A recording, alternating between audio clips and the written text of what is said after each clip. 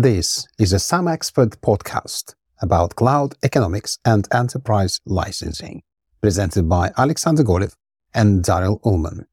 In this episode, we are talking about the changes that Microsoft introduced to SQL Server licensing in the end of 2022 and the economic impact on the budgets.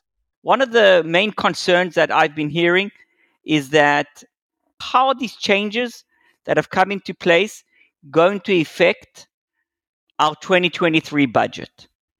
I would say just above half of the clients won't notice the changes in 2023, especially those who are on long-term agreements like EA, and they majorly buy SQL Server licenses through an enterprise agreement.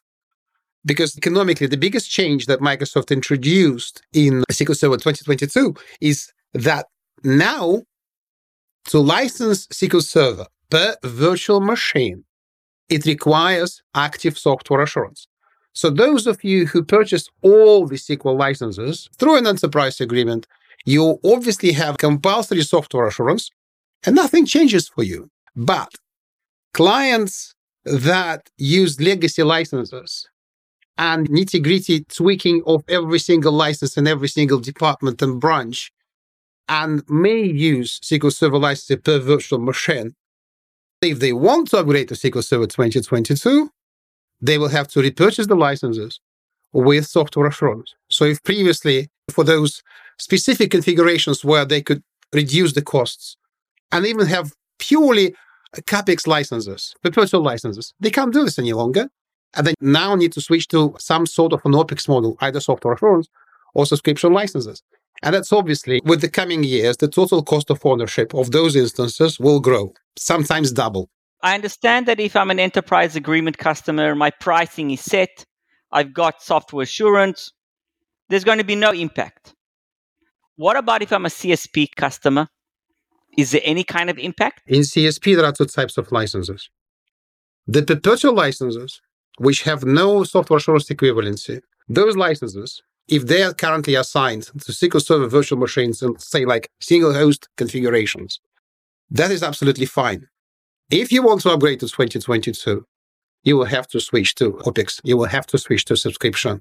There's no way now to upgrade and buy another perpetual license because there's not going to work in that configuration when SQL is licensed per virtual machine. How long will SQL 2019 remain in support for? Say it comes next year and Microsoft says, you know what, we stopped supporting it. We're not releasing any more security updates. Many companies will be compelled to switch to a new version. And by switching to a new version, they will have to review the entire SQL Server licensing strategy. The costs will grow. What about actual pricing? Has SQL pricing increased? By 10%. By 10%. So just say I'm a CSP customer and I'm on a monthly model. Will my pricing increase as a new price list comes out, or have I got any kind of price protection?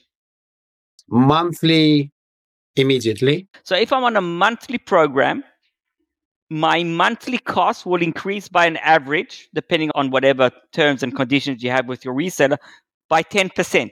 So that's going to impact me immediately. Yes. That's a big difference compared to an EA that you are on a 3-year contract and your pricing is locked in for the entire duration of the contract. So that's another big benefit of an enterprise agreement compared to a CSP that's either monthly or it could be a yearly. That means depend when your year is going to end, you're going to be impacted sometime in 2023. CSP also has 3-year subscriptions where essentially you lock in the price. And here's the benefit of an EA. When you subscribe in CSP for 3 years, you get a discount compared to annual prices. But there's no reduction. It's not even a commitment. It's one lump sum for 3 years upfront. No spread payments, which still exist in EA, and no ability to reduce. Enterprise agreement subscription, which is a 3-year contract, is actually 3 annual subscriptions, which you can right size every year. So EA is still more flexible. But annual subscriptions in CSP also lock the price in. For a year only. That means sometime in 2023, you're going to see a 10% increase. Yeah. Is there any impact on Azure? Or Azure pricing or license or something changing there? Azure licensing, interestingly, introduced a positive change. Okay. Quick intro for those who don't know. In Azure, you can either pay as you go for what you purchase from Azure directly, or you can bring your own licenses. Before December, you could get passive instances, disaster recovery, high availability. Passive instances didn't require licenses if you brought your own licenses to Azure. If you procured Azure instances or virtual machines through pay-as-you-go, you had to pay for passive instances. From December, Microsoft finally said, fine, we are aligning Azure terms with on-premises terms. What does it mean? If I have an active SQL Server that serves my workers with data, financial, retail, whatever, and there's a standby secondary instance or secondary virtual machine in Azure, I only will have to pay for compute costs, storage costs, and whatnot, but not for the SQL Server license, which will reduce cost in Azure. That's actually a good benefit. That's very positive. There's another positive benefit of the changes in December. How many companies will that impact? Below 5%. When you license SQL Server per virtual machine, containers inside those virtual machines are unlimited. Previously, you had to count them as separate virtual machines. Great change. How many companies do use containers inside virtual machines? That's my question. But maybe now, with that new benefit of unlimited containers, there's an opportunity for cost reduction and maybe optimization of how you use containers within SQL. If you are aware of this new benefit as a DBA or licensing manager, this is something that you should look into because potentially there could be some substantial savings going forward. We refreshed our SQL Server cost reduction optimizations. Look at consolidation and containers. There are lots of considerations. And this is all based on the practice of what we do, how we optimize licensing. So go to someexpert.com, go to the blog, to the articles, and you'll find it there. It's under the SQL Server tag. So if we continue on that line, Alex, of cost optimization and potentially some new benefits, there has been a new licensing model for on-premise use of SQL Server, something similar to Azure pay-as-you-go based on usage. Can you just elaborate a bit on that? What's the concept?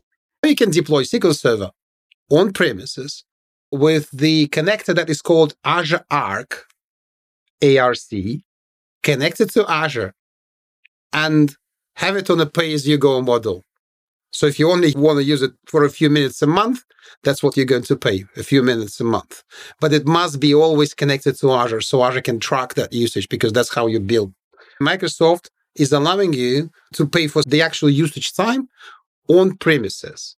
That is a potential cost optimization, especially for those SQL Server instances where you have seasonal needs in using them, for example, or you only need to use it one day a week. I'm going to put you on the spot here, Alex. If we're looking at pay-as-you-go for on-premise use connected to Azure, that's only been available on the cloud, now it's coming to on-premise licensing, a very interesting concept. Do you think that we're going to be seeing more of that for other products as well?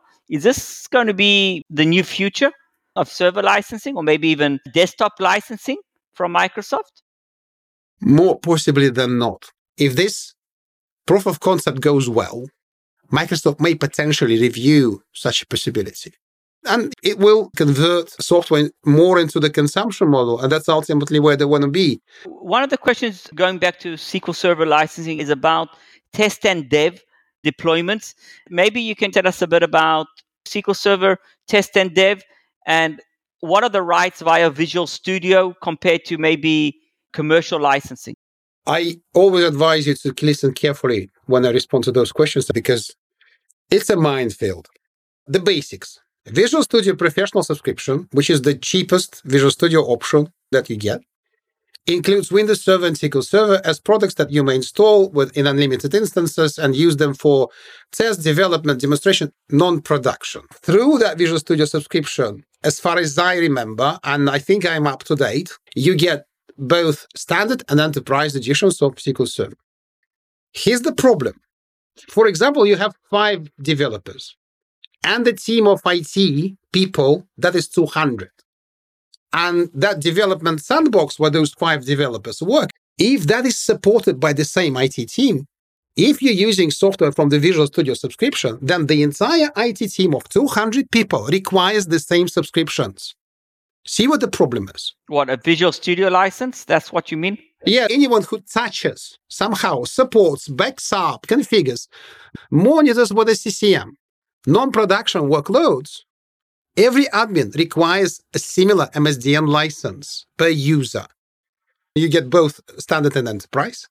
But for purely SQL Server development, we advise every time deploy SQL Server Developer Edition. It's a technical equivalency. Alex, it's still available? It's completely free. It used to cost $50 per user per year, and then Microsoft made it free. Come on. Just say, I install SQL Server Enterprise Edition for test and dev, commercial license.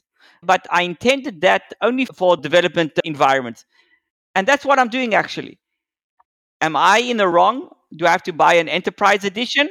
It all depends on the license. If the license is an enterprise commercial license through EA, you can do whatever you want with it. But I have to pay for an enterprise license, even though I'm using it only for development purposes. Yes, absolutely. If you use an enterprise license. The alternative is to buy Visual Studio subscription. And the other alternative is, as I just said, install SQL Server Developer. So I've got two alternatives that are the correct alternatives, either free development edition that gives me the same capabilities as a commercial enterprise edition or standard edition, or through Visual Studio. Both are the correct way to go if I'm not using it for production. This is a Some Expert podcast about cloud economics and enterprise licensing, presented by Alexander Golev and Daryl Ullman.